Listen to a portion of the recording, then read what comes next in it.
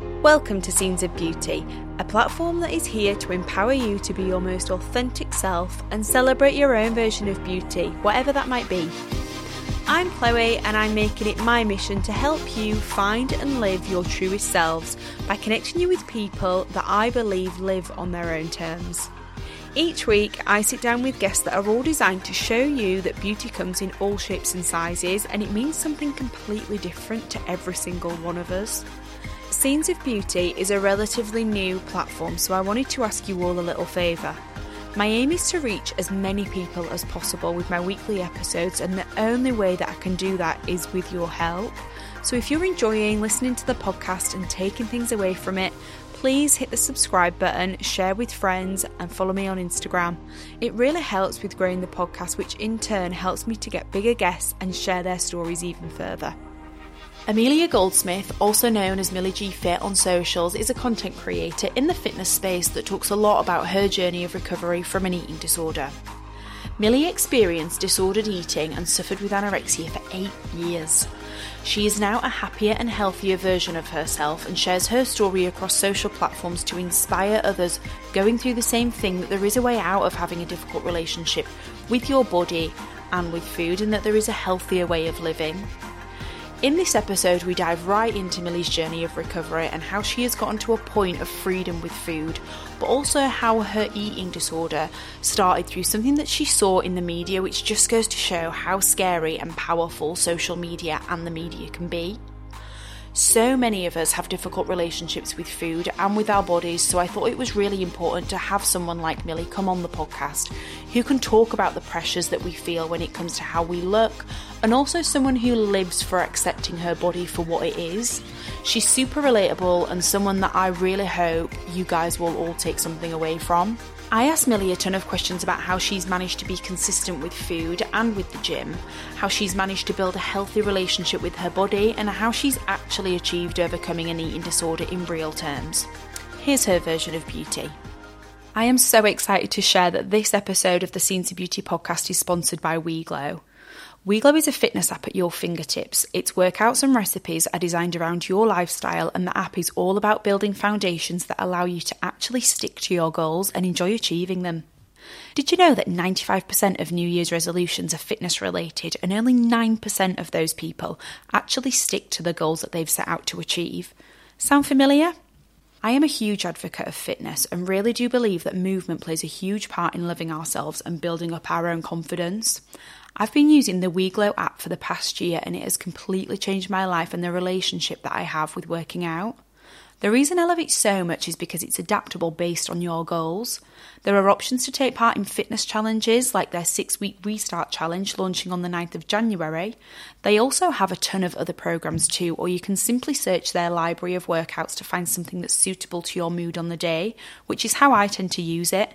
My favourite programs are always the full body ones. If you take working out a little more seriously, you can upload your photos to WeGlow, input your goals and track your workouts and calories, or you can use it a little more loosely as and when you work out or are in the need for some inspiration for a delicious recipe. WeGlow has given the Scenes of Beauty listeners an additional 20% off any of their subscription options when you sign up before the 28th of February using the code SCENES20. That's SCENES 20. So simply head to their website at weglow.app, click subscribe and enter the code at checkout when you sign up for your new membership now. Mom deserves the best, and there's no better place to shop for Mother's Day than Whole Foods Market. They're your destination for unbeatable savings, from premium gifts to show-stopping flowers and irresistible desserts. Start by saving 33% with Prime on all body care and candles. Then get a 15-stem bunch of tulips for just $9.99 each with Prime. Round out Mom's menu with festive rosé, irresistible berry chantilly cake, and more special treats. Come celebrate Mother's Day at Whole Foods Market. There's never been a faster or easier way to start your weight loss journey than with PlushCare. PlushCare accepts most insurance plans and gives you online access to board-certified physicians who can prescribe FDA-approved weight loss medications like Wegovy and Zepbound for those who qualify. Take charge of your health and speak with a board-certified physician about a weight loss plan that's right for you. Get started today at plushcare.com/weight loss. That's plushcare.com/weight loss. PlushCare.com/weight loss. Hold up. What was that? Boring. No flavor. That was as bad as those leftovers you ate all week. Keke Palmer here, and it's time to say hello to something fresh and guilt-free. Hello Fresh. Jazz up dinner with pecan-crusted chicken or garlic butter shrimp scampi. Now that's music to my mouth. Hello Fresh. Let's get this dinner party started. Discover all the delicious possibilities at HelloFresh.com. Millie, Hello. how are you? I'm good. How are you? Yeah, really good, thank you. Thank you for joining me on the podcast. Well, thank you for having me. You are welcome. We're in a studio in London Bridge, which you record your podcast I do. in as well. Yeah, I feel like I'm actually on my podcast. It's really weird. And I'm literally sitting in like the same spot as well. So I'm just like, it's just a different person opposite me. So it's actually nice. It's like home. Yeah. It's home. It's cozy in here. So yeah, before we kind of kick off and start, do you want to just give a bit of an intro into you and who you are and what you do? Mm-hmm. Yeah, so I always find this question really hard, and I don't know why, because like it should be the easiest question. So I go by Millie Goldsmith, but my actual name is Amelia Goldsmith. And I basically tell like people that I have this alter ego because Amelia used to be like the underweight version of me. So I went through like an 8-year-long eating disorder, and I've basically made this like into my job. So I post it on social media, and I just really like try and make people understand that like your real self without the social norms, without all these like beauty standards, is the best version of you. And I just really like encourage people to embrace that. But yeah, I come from a small town in the countryside, went to university in Sussex, studied psychology. So I did like my academia, but I feel like what I'm doing now is literally like what I'm born to do. Like I just love helping people and just showing like the things that I wish I saw when I was a kid, when I was like growing up. So let's just unravel that a little bit and go back to, obviously you just mentioned there that you went through a period of disordered eating. Just tell us what that means, like in your terms, what you experienced, how it started, how you realised it was a disordered eating. Honestly, like I was in denial for the majority of it. So like I said, I was having this eating disorder for 8 years, and I just want to say, like, I wasn't diagnosed with it because I just avoided the doctors all the time. And I was just in such denial. Wasn't it? Yeah, undereating. So I was very underweight. And it kind of stemmed from, I remember this one night where I was at my grandma's house and I was just scrolling on Tumblr, because Tumblr used to just be like the thing that we all used to watch and like look at as a kid, or I don't know. And I just always saw these like Australian models on there and these like 1,200 calorie diets. So I was like... How old were you at this point? I want to say like 15. And also just to give some context, I was like a dancer. Like I'd always dance after school ever since I was 3. So I was always like very active and like very like hyper aware of what my body looked like. But before this, like before, I don't know, seeing these Australian models online, I never really had a problem with my body. But I think just seeing more stuff online, I was just kind of becoming more aware of how my body looked compared to theirs. So literally overnight, I just was like, okay, I'm going to cut my calories down. I'm just going to pretty much stop eating. Like, so I skipped breakfast. I was like skipping meals here and there. And like with eating disorders, it's like so secretive. So I was getting away with it for quite a while, until my dance teacher phoned my mum, and she was like, I only actually found this out the other day because I actually had my mum on my podcast and I spoke about my eating disorder for the first time ever with her, which was just like mind-blowing. And she said to me that a dance teacher phoned her and said that she can see my vertebra and like I'm anorexic. And it really came out of nowhere. And my mum was like confused because she thought I was eating, because every time she saw me, I was eating. So she was confused. And as soon as my mum approached me with the conversation, I was completely just so defensive and I just felt attacked. And then after that, it just got worse and worse and worse. I think just because it was just denial and like not wanting to admit that this thing that I innocently started has now become like a really severe evil thing that's taken over me. And obviously with dancing all the time, like that was a factor that worsened it. And yeah, again, like no one really spoke about it at all online during that time anyway. So it wasn't really something that I had ever thought that I should, you know, sort of go to the doctors about or talk to someone about, because I think the things that I was doing seemed to be so normal because society had normalised so many things. What sort of things were you doing? So counting calories, just restricting, drinking water when I was hungry, like over-exercising, I don't know, going to the gym, always going on like the treadmills and all the cardio machines, like, you know, taking my pick which cardio machine to go on which day, and doing all these HIIT workouts like 24/7. And when you have the balance of cardio and food and everything, it's great, but I was just going to such extreme of it. But I think, yeah, the magazines, like the social media, the media, everywhere, it was so normal to just be slim and, you know, like watch what you're eating and have low calorie foods and all of that. Yeah. What did you, because this seems to be like a bit of a defining moment when you saw those Australian models on Tumblr, and for it to literally change overnight, like what were you thinking? Can you remember like how you felt? Were you like, I want to be like them? Or yeah, I was just so determined. I was like, I just want to be like them. Like it was the stomachs that I was always looking at. I've always had this thing over abs and wanting abs, and for some people it's so natural for them to have abs and eat whatever they want and whatever, but for me it's just not in my genetics. I would have had to, well, I did, I you know, I restricted so much to finally see abs, and I didn't realise the damage that I was doing to my body.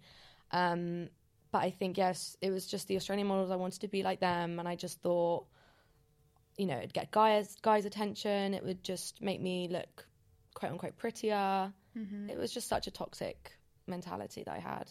It's wild, really, isn't it? Because, like, if you unpick that and if you think about it, I mean, I don't know how old you are now, but you were obviously a teenager going through that. And even, like, I'm 31 now, but even throughout all my 20s, it was always like, I want to be like them. I want to look like them. And if I think back, I've probably spent the majority of my teenage years and my 20s wishing I was somebody else. Literally. And when you think about it, like, from that perspective, it's so sad. Oh, my God, it's awful. I always say, like, now, you just... it's quite morbid, but I always try and live every day like it's my last, because you really just don't know when it is your last day. And I would hate to be older and look back on my prime years and say, like, I wish I didn't worry about how I looked, because I looked so amazing then. I wish I didn't take that all for granted. And I know that we're all guilty of comparing ourselves to people every now and then. And I know for a fact that we are going to think like that in the future. At times. Okay, so this kind of disordered eating went on for 8 years until like early 20s. What changed? Like what? Yeah, it's an interesting one, because like there were moments throughout all those 8 years where I would sort of panic and see myself in the mirror, and I would think like, oh God, I look really skinny. Did anyone in those 8 years, like, I know you mentioned your mum, and I've listened to the episode with your mum, it was really interesting. It was really sweet. But like, did she say anything to you? Because she obviously must have noticed that you were quite underweight. Yeah, I mean, it's interesting again, because my family, we're hard, like we find it hard to talk about our feelings, and because it's such a taboo thing, I just think no one really knew how to approach it. And any time that they did, I was so defensive. So I think they kind of just got to a point where they not gave up, but they were just like, she will notice and realise when she's ready. And unfortunately it took so long for me to realise that I was underweight and I needed to gain weight. But they didn't really know what to say or do, which is hard. Again, that's another thing that I'm trying to like educate people on, because it's just such a taboo thing. Yeah. And it's so sad. And I don't think like I was ever fully ready to gain weight and like admit that I had an eating disorder. But the moment that sort of changed for me was when my friend, who is like a very serious, well, she's not a serious person. So she just never approaches any sort of serious topic. Bless her. So when she sort of came to me and was like, I'm worried about you, are you okay? It just made me think, oh God, this actually must be a big deal, the fact that she's saying this. So I then reached out to Emma, who's my friend now, who was my coach at the time, to help me like gain weight. But the thing is, I actually reached out to her hoping that she would put me on this reverse diet to then help me lose weight, because I've seen like on her page that like she was putting all her clients on reverse diets and they were dropping weight. So I was actually going to her in the hope that I would actually just drop more weight, which is mad. And then I was gaining weight, and like the more I was gaining weight, the more I was realizing that I really needed to gain that weight, because I was looking back on pictures and I was like, oh my God, I can't even believe that I look like that. You just don't see it. Like, you are so blind. Body dysmorphia is wild. It's wild. And again, that was another phrase that I just didn't know about. I had no idea about body dysmorphia. And I wish I knew about it, because I think it could have helped me a bit sooner, you know? Yeah. But yeah, I think that was like the turning point for me, and that was during lockdown, October 2020. So Yeah. and lockdown was the worst. Like I was the skinniest in lockdown. Yeah. So what happened? Like how? Let's talk about the road to recovery, if we can call it that. I don't know, because I guess is it a road to recovery? Because is it just a realization that you needed a lifestyle switch? I guess it is recovery. It is recovery, I guess. Yeah, it's just recovering from, this eating disorder, which took over, like it takes over you as a person. And I guess you're recovering from trauma, because I must have had so much trauma that I was sort of manifesting into this eating disorder. Yeah. And I've only learnt this recently, like through my therapist. Again, that was another thing, like I never got professional help. Yeah. So yeah, I've gone through a lot of ups and downs, and recovery was like really hard. And I think people don't really show the hard bits, which is why I find it really important to do that on my Instagram. Because even now, like I am fully, well, I don't know if you can be fully recovered, because there's always going to be like a few things here and there every now and then. Let's just pick that recovery though. What like how did it start? Was it a conversation with Emma, or was it something else? And then what does that look like? Like how do you start implementing a calorie day, for example? I guess it's different for everyone. I think with Emma, she still had that sort of coaching process. So I was put on this app, and then she gave me like X amount of calories, and I just reach them every day. And for some people, recovery looks like that, but then it can look like intuitive eating and not tracking calories at all. I think for me, like tracking calories was a really good tool for me, because I was too scared. Like, I think gaining weight was overwhelming in itself, let alone gaining weight and not tracking calories, because I tracked calories for so long. So that was sort of keeping me accountable. And yeah, I'll just up my calories every like 2 weeks, send her check-in pictures every week. I'd still be going to the gym, but I'd cut down on cardio. And also part of my recovery was gaining my period back.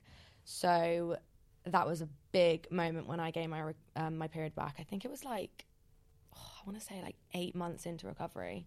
I think nobody talks about that, because that's I have a funny journey with my weight, which I talk about quite a lot on the podcast, and mine's not, I wouldn't say the opposite of yours. I just have a really awkward and uncomfortable relationship with food and my body. And I lost a significant amount of weight when I first moved to London, and my period stopped, and it's the scariest thing, because as a woman, you're like, they don't come back. Oh my like God, my body stopped producing estrogen, and I was like, fuck, You need like that. the fact that your body's shutting down. Yeah. And that's the first sign of it shutting down. It is so scary. And I, for so long, didn't take it seriously because I was like, well, I don't want kids now. Yeah. So I'll just like cross that bridge when it actually, you know, means something to me. But right now, I'm fine. Like, I'd rather look the way I do, which was very underweight. I'd rather, you know, have control over my calories and not have a period and not like be healthy, which is so toxic. But yeah, it's just not spoken about enough. And like you, I was so scared the fact that it wasn't going to come back. And I lost it. So I had it for, I think, a year. And then I lost it for the majority of, Oh my God. yeah. So I literally, That long? yeah. So I'm 25 now. Yeah. And I've only had my period for 2 and a bit years of my life, which is mind-blowing. Yeah. And what's really sad as well is like when you go to the doctors about it, well, I don't know if this is everyone's experience, but with me, I went to the doctors about it very reluctantly, and they just put me on the pill. So it's kind of like masking the whole problem. And a lot of my followers have said the same, which, again, it's like another thing that I need to try and sort of combat, because I don't know why they think that that is the way to get your period back and that's the way to, like, fight this underlying issue. Yeah, because I did some research about contraception actually, and if it's actually not nutritionally that good for you anyway, regardless of anyone who's of a healthy weight. So if you're underweight and malnutritioned, it can't be. Oh my God, it would be awful. Yeah. I listened to a podcast on it. I'll send you it. It's I can't remember it I can link it as well, but yeah, it's not good for somebody who's of a quote unquote normal weight. Yeah. So that's scary. But I do think there's no conversation at all about periods, like when they stop and in relation to weight. That's just because it's a taboo thing. Like, everyone, you know, should learn about these periods. Like, it's quite a complex thing. So I think just to at least learn the foundations of it and how honestly, truly important it is. It's so important for us to know that. Yeah. So yeah, I was disappointed, like, when the doctors put me on the pill, like, retrospectively, like, looking at it now. But in the moment when they put me on the pill, I was like, oh, great, this is great. Like, I can still get away with not eating. So yeah, and I think it kind of, my mum was so upset with me for not wanting to, like, put my health first. And so when I was put on the pill, I guess she sort of saw that as a sign to just let me do my thing. Yeah, I guess. Yeah. And then I'll come to her when I'm ready, which was the other week. That's so interesting. Yeah. That's mad, isn't it? It is mad. Like, the fact that I can open up to the world on social media about my eating disorder and be vulnerable, but I can't do it with my mum. Why do you think that is? I think it's like, I don't know. Honestly, I really don't know. I had this conversation with my therapist as well, and it was just, I'm still wrapping my head around it. And I know it's such a common thing to feel that way, like to feel uncomfortable talking to your closest ones about anything that you're struggling with, even though, like, your closest ones are the ones that aren't going to judge you or criticize you in any way. Yeah. I don't know. It is that thing of opening up to strangers is sometimes easier than opening up to a parent, or, you know, like you just said, like close friends or whatever. It can be intimidating, scary. Yeah, and, like, I don't know about anyone else, but I just feel a bit, like, humiliated or, like, embarrassed. They're, like, the two words that kind of describe how I feel when I talk to my mum or anyone close to me about it. Yeah. So yeah, it's weird. It's a weird one. Yeah, no, it is. Can we talk about your relationship with food?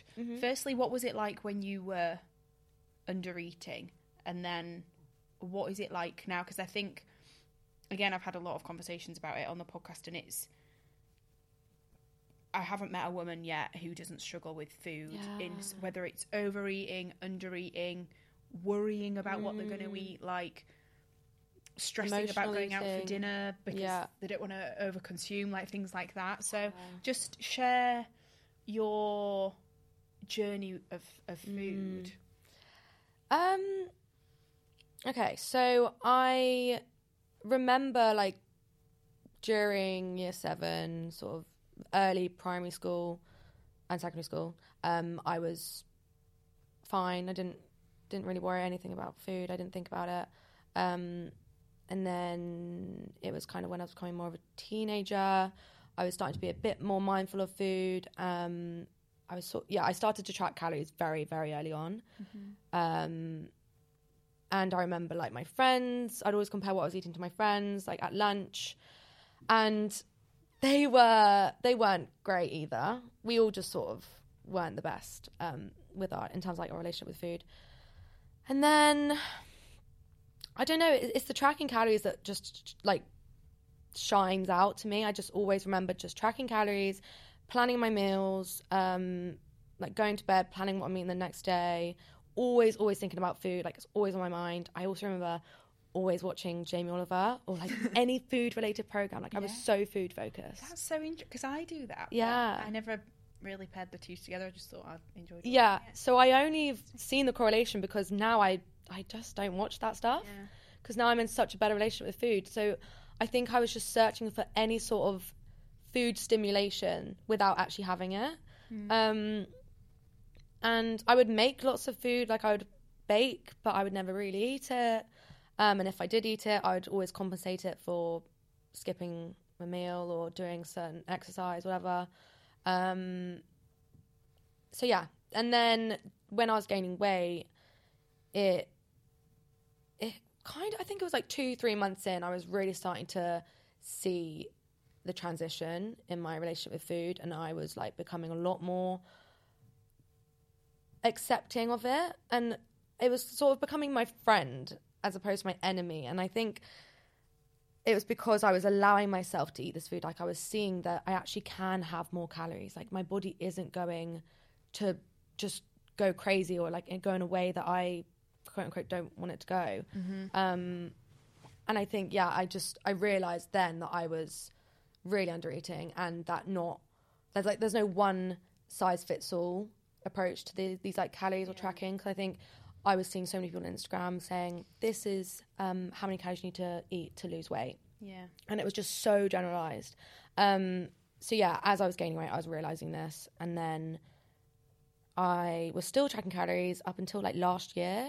So last year I stopped tracking calories, I deleted the app, and that was also a massive like milestone for me as well, because it's all I knew. It's all I knew. So I really had to put so much trust in myself. And then I haven't downloaded the app since. Like there were moments definitely at the start where I was so tempted to download the app, and I was like trying to count in my head. But I would just have to stop myself because I know that that's just not how I want to be living. And for some people, like they can have food freedom and still track calories, like, you know, they can do that. But I know for me, it's just not the case. Like I know if I were to download the app and track calories, I wouldn't be free in terms of food. So I'm just literally eating whenever I want. And that's intuitive. And that's intuitive, that's a healthy way. And my body is so, like, it's responded in such an incredible way. Like that's when I know that my body isn't stressed, because it's just sitting where it comfortably needs to sit, and I'm happy with that. Like I'm absolutely fine with it. What has been the biggest struggle, or like the hardest thing? Because I think there'll be a lot of people listening to this and who struggle with food, or who are exhausted by dieting or training or not feeling fulfilled by their own body. And obviously you're here saying it, and it sounds, I know it's not been an easy journey, I can tell, like by how you're talking about it, but I do think sometimes when you see things on social media and you're like, oh, they did this recovery and da-da-da, and great, but why can't I do it? Or why am I struggling so hard? Or why can't I overcome it? Like, what has the hardest thing been? Or what is the hardest thing maybe still? That's such a good question, because... How would you like to look 5 years younger? In a clinical study, people that had volume added with Juvederm Voluma XC in the cheeks perceived themselves as looking 5 years younger at 6 months after treatment. Look younger, feel like you. Add volume for lift and contour in the cheeks with Juvederm Voluma XC. Reverse signs of aging by adding volume to smooth laugh lines with Juvederm Volure XC. For important safety information and to find a licensed specialist, visit Juvederm.com. That's JUVEDERM.com. Not for people with severe allergic reactions, allergies to lidocaine, or the proteins used in Juvederm. Common side effects include injection site redness, swelling, pain, tenderness, firmness, lumps, bumps, bruising, discoloration, or itching. There's a risk of unintentional injection into a blood vessel, which can cause vision abnormalities, blindness, stroke, temporary scabs, or scarring. Talk to a licensed specialist to find out if it's right for you. Ever catch yourself eating the same flavorless dinner 3 days in a row? Dreaming of something better? Well, HelloFresh is your guilt-free dream come true, baby. It's me, Keke Palmer. Let's wake up those taste buds with hot, juicy pecan-crusted chicken or garlic butter shrimp scampi. Hello Fresh. Stop dreaming of all the delicious possibilities and dig in at HelloFresh.com. Let's get this dinner party started.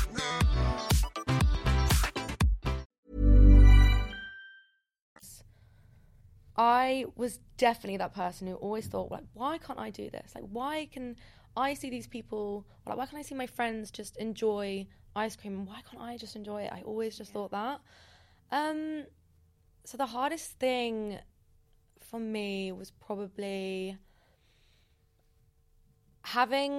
it's quite trivial, but like getting rid of some of my favourite clothes that no longer fit me. So I think it was starting to feel the tightness of my clothes. Yeah. That was really uncomfortable because that was really when like my body was changing and I had to just accept and buy new clothes basically. But I think I was quite reluctant for quite a while to change up my wardrobe and like, you know, let go of those clothes that no longer fit me. But yeah, I think it's so different for everyone. There were a lot of hard things, but that does just sort of pop out to me, I think. Because it's not nice. Like, you're putting on a pair of jeans and they're not going over your thighs anymore. Yeah. And you're just thinking, oh my God, like, this is actually it. Like, I'm actually gaining weight here. Yeah. It's actually happening. What does that feel like? It's just quite scary because there's a sort of no turning back. I don't know. It's sort of like, there's no getting out of this now.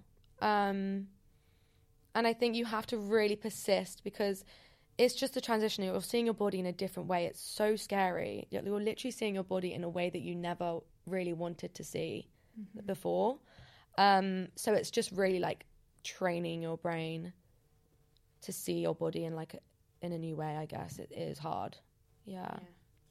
What do you feel like now, like looking back at everything that's happened? I feel so proud.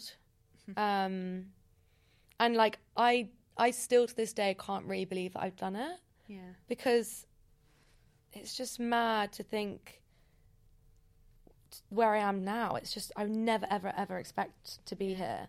And I don't know, it's just really, I'm just grateful that I've managed to do it and I've had the people around me to support me. And also, I don't think I would have done it in such a short space of time. And like, I literally did it in about 11 months. Yeah.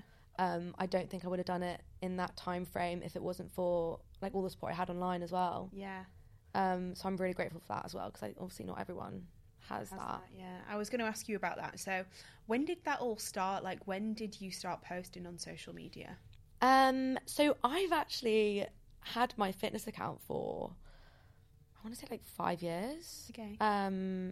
During uni, and I was using it as like a weight loss page, and just an excuse to like post pictures of me and posing in the mirror with my abs, and you know, whenever I looked like shredded.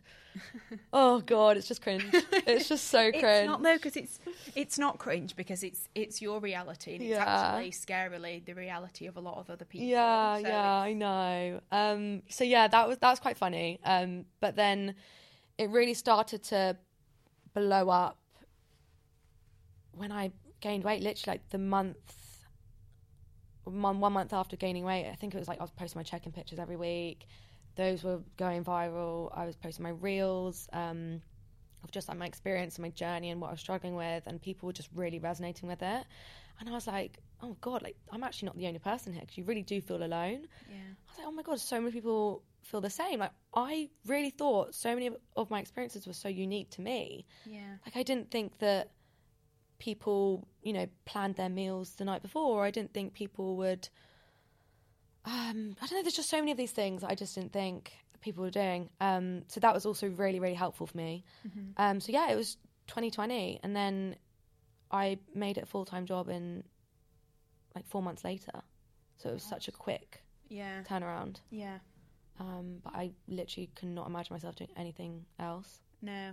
And I think what I like about your page is it's quite real and it's quite matter of fact, but in a quite a positive, like non-arrogant way. Yeah. And I think you're right in that it's super relatable. Yeah. And I think you speak from your mind a lot, which is really interesting. And obviously you've been through it. Appreciate that.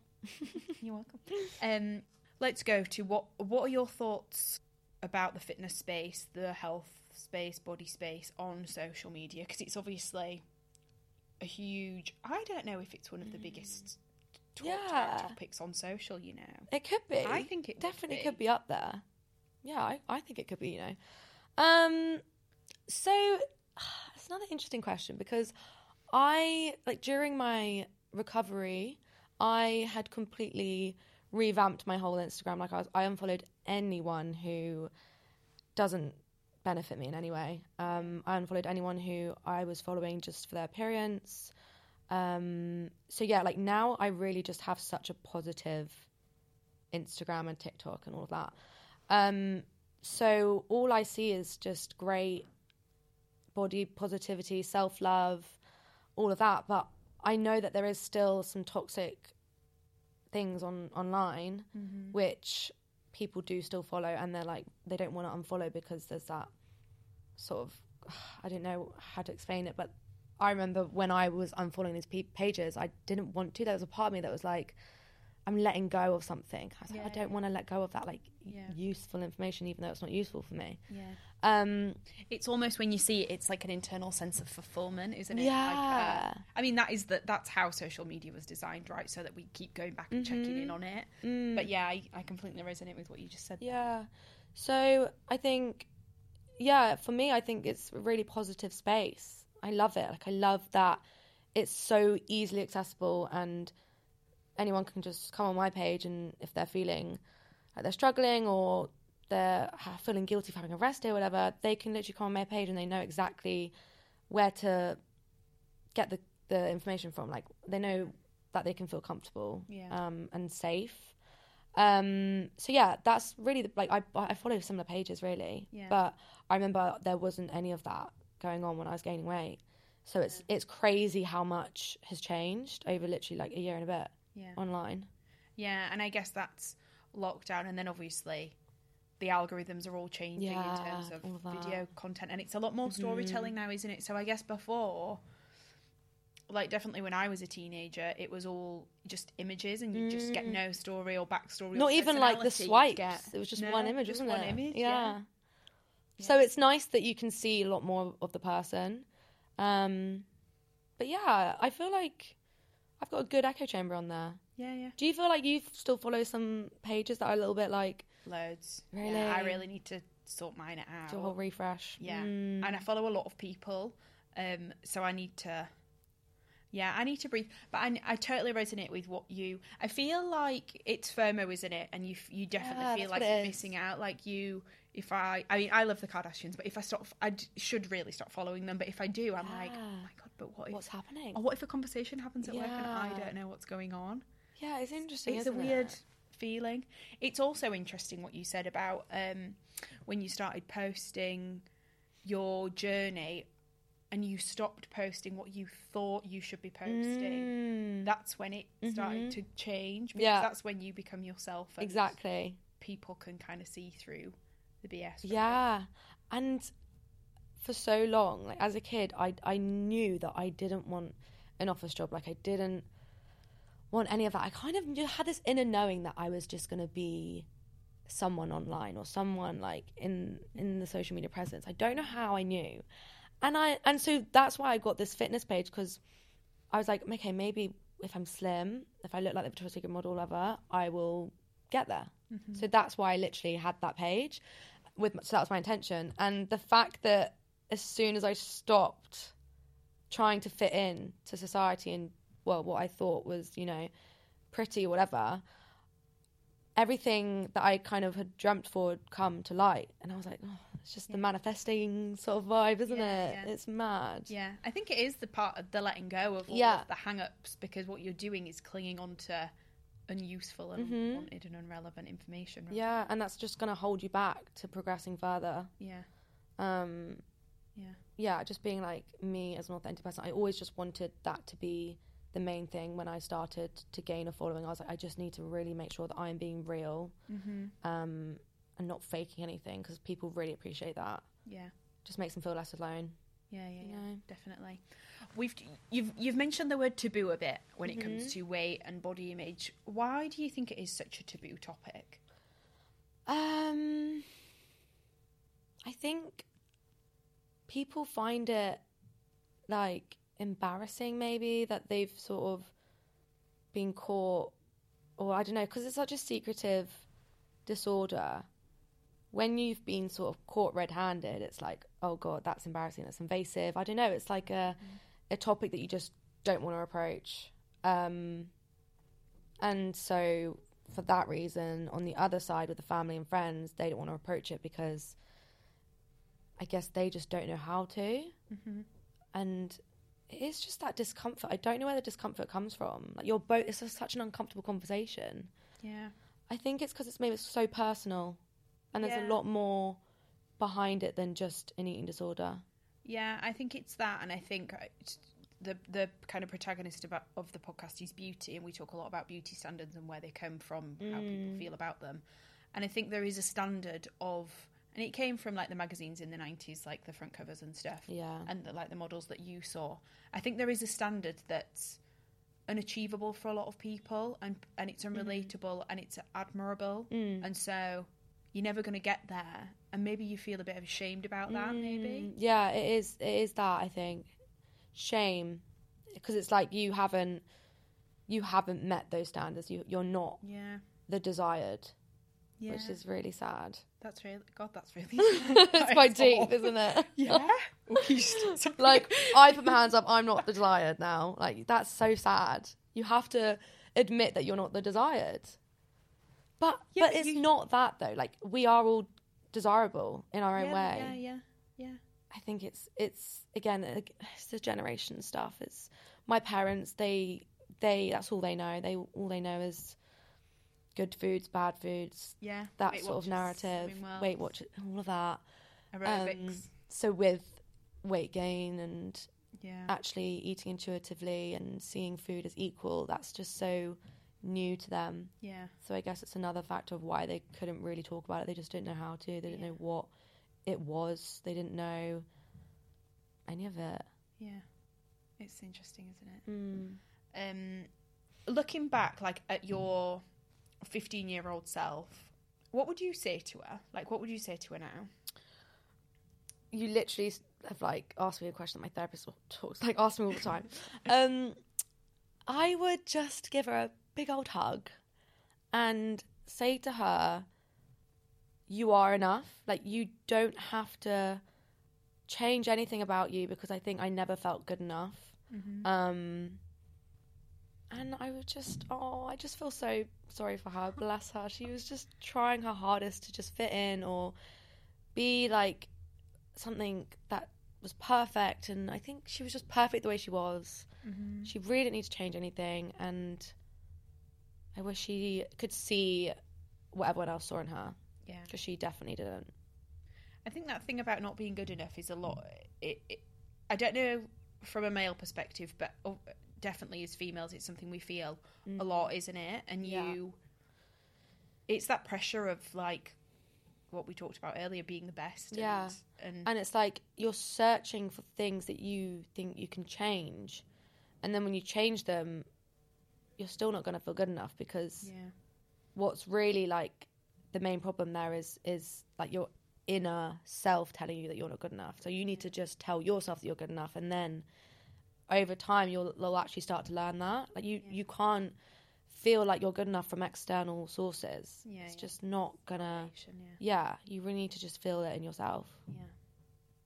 We're recording pre-Christmas, but this episode's going out in the new year, and obviously with that comes a whole set of pressure to set new goals and set new challenges and have a refresh, whether it's mentally, physically, like, right, we've had an indulgent Christmas, let's get back in the gym, like, let's get back on those goals that we set for our bodies of losing weight or gaining weight or whatever. What is your thoughts around that? I don't want to sound controversial, because I understand that people do feel motivated in the new year, and like, that's great. If that works for you, amazing. You just keep doing that. But I just don't like the new year, new me phrase. And I also don't really like how everyone always sets these goals, but they're just sort of unrealistic, and they're very they're just unrealistic. Like, people would set goals to lose X amount of weight within 3 months or 5 months or whatever, or look or get a bikini body for the summer, I don't know. And I just don't like those goals. So, like, you can set goals and that's great, but I think it's just the goals that you're setting you need to sort of review and look at. I mean, for me, like, if there's something that I want to reach, if there's a goal I want to reach, I'll just do it. Like, I'm not going to wait for a certain date of the year.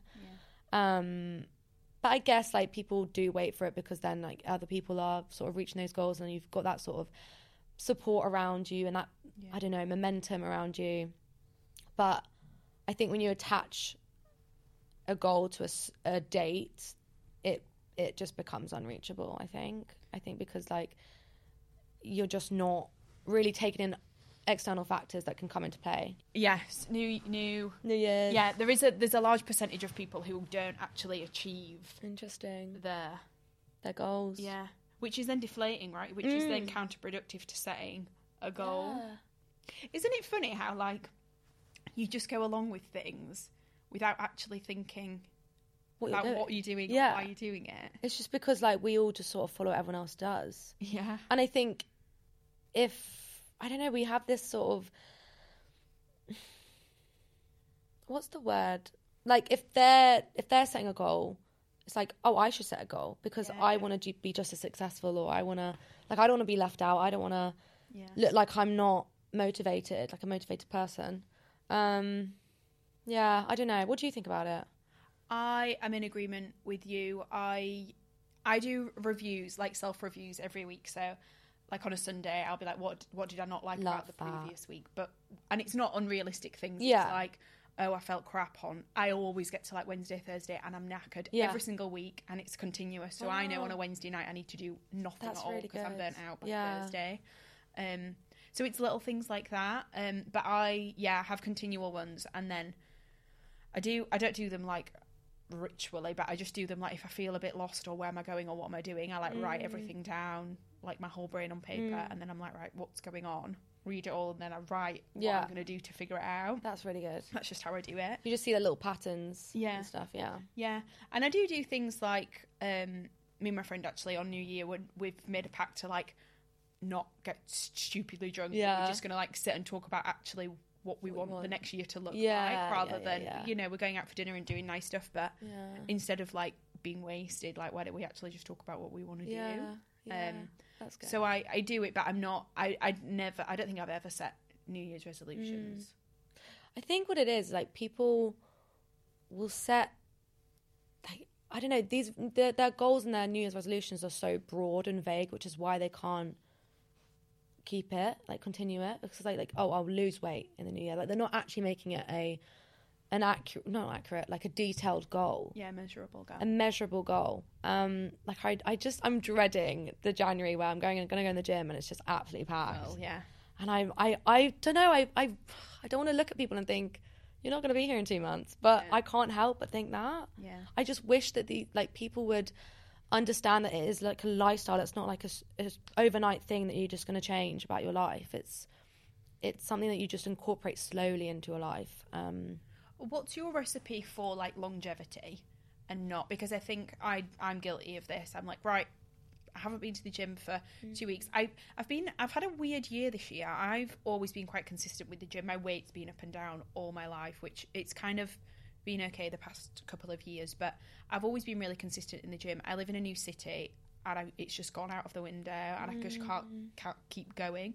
So then I do this thing of like, right, I've not been for a week, I'll start again on like Monday or whatever. But then I plan to go on a Wednesday or whatever, and I don't go, and then it fucks it up for like another week, and then I'm like, I'm exhausted by it. So what is your recipe for like continuation? Consistency, yeah. It's annoying to hear, but it is just doing what you enjoy. Yeah. So I generally just do love weight training, but recently I've just hit a wall. I've hit this like limbo phase where like I'm not really motivated to go to the gym and lift weights. So I just find alternatives. Like I'm really getting into boxing now, and like reformer Pilates. Like I love that. I'm just finding new things to love and to, I guess, like learn about. Because there does come a point where you're sort of going just because you feel like you have to, or going for the sake of it, and you're not actually tuning into your body and like listening to what it actually wants to do. I've definitely been a culprit, and like I've been guilty of that for sure. And I guess also staying consistent, you have to really understand the motive behind whatever it is that you're doing. So for so long I was going to the gym obviously to look a certain way and to lose weight, and that is never going to keep me consistent because there's going to be bad body image days which are going to make me not want to go to the gym, like I don't know, all these other things that are just going to get in the way. And as soon as I switch that motive around and actually going to the gym, because I generally am energized too, like I feel good in myself, I'm going to go, I'm going to lift some weights, I feel strong. There's all these different things that come into play that make me consistent with it. And so with like this plateau that I hit with the gym, and after like going to boxing and doing these different classes, I'm now feeling the urge to lift some weights again. So it's just being flexible with it, I guess. Being consistent with the goal, but flexible within it, if that makes any sense. Interesting. So just obviously you've got a social media presence, which we've touched on. What is your mission for social? So I'm quite an ambitious person. And I have this goal. I mean, I have loads of different goals, but I really want to somehow get in touch with the government and change something about, I don't know, whether it's like calories on labels or even on the menus. Like that's a whole nother topic. We could talk about that because that's hard. It's, I don't know, doing something like implementing something that can really help the majority, because I don't know, I think the government really focused so much on obesity and the obesity epidemic, which is very like present, and it's a big problem, but they really undermine the problem of eating disorders, and I don't think they've approached it well enough at all. So I just want to sort of do something like that, like really just change society in some way, whatever it is. That's really interesting. And obviously, like, continue on my socials, like, continue. I guess we don't know where social media is going to be in, like, 5 years' time. It's quite scary. But I will never, like, stop doing that because I love it so much. I hear that. We've talked a lot about fitness and about eating disorders and about the gym and about mindset and approach. Who are you outside of all of that? Like, who are you outside of Millie G Fit? Millie G Fit. So I love my fashion. I love family. Like I love dogs. I love just sort of going on walks, playing games. Like I'm just quite I don't know. I'm an introvert, but I'm an extrovert. Like there's just two sides of me. I have this social battery that always needs like a charge. So I love my alone time. But yeah, I think I'm quite like a outgoing person. I never used to be, but now I love just seeing friends. I'm asking because I think a lot of the time when, you know, I work in influencer marketing, I spend a lot of time like talking to content creators and people who are so, I don't know if defined is the right word, but they're such on a mission with what they're doing, or they're so blinkered by like beauty or lifestyle or health or whatever, that it's often nice to know a little bit outside of that, because obviously obviously fitness is a big part of what you do, and it's a big part of your everyday and who you are. But it's really interesting to hear like your other interests or your other passions or whatever. It's funny because 2 years ago I would say the gym is a passion, helping people is a passion, like social media is a passion. So it's all sort of like my job is now my just biggest passion. Yeah. Creating content, editing, like that is generally just my passion. But yeah, I do really want to get back into like dancing and stuff, because I guess that is still fitness, but it's in a different way. But I wish I could say like I love art or like I love sewing, but I'm just not. I'm just not like that. You know, maybe one day, but if you could have one hobby, what would it be? Like the weirdest thing. What would you learn to do? You know, I really want to get into I mean, I guess it's not weird, but pottery making. Oh yeah. Like have my own pottery studio. Are you quite artistic? Yeah, I am. That's optimistic. I mean, I'm just a naive, probably. I don't know, but I think I could do some pottery. It's coming up on my TikTok all the time now, so it's like a sign. It is, right? I just need to get my hands in the clay. Yeah. There'll definitely be somewhere near you that can do it. Yeah, I have done some research. I have. Yeah, but yeah, I wish I explored more of like other things. I think it's hard though, because life gets in the way, doesn't it? Yeah. I talk about this a lot with my friends, and I'm like, I'd love to. I started learning Spanish in lockdown. Oh my God, amazing. The hardest thing. No. It was really difficult. Were you doing it on the app? No, I did it. I got a tutor, and we were doing it like 2-hour sessions once a week, and then she gives you homework. And I was so obsessed with it. My TV was Spanish, my phone was Spanish, like podcast was everything. I was so invested.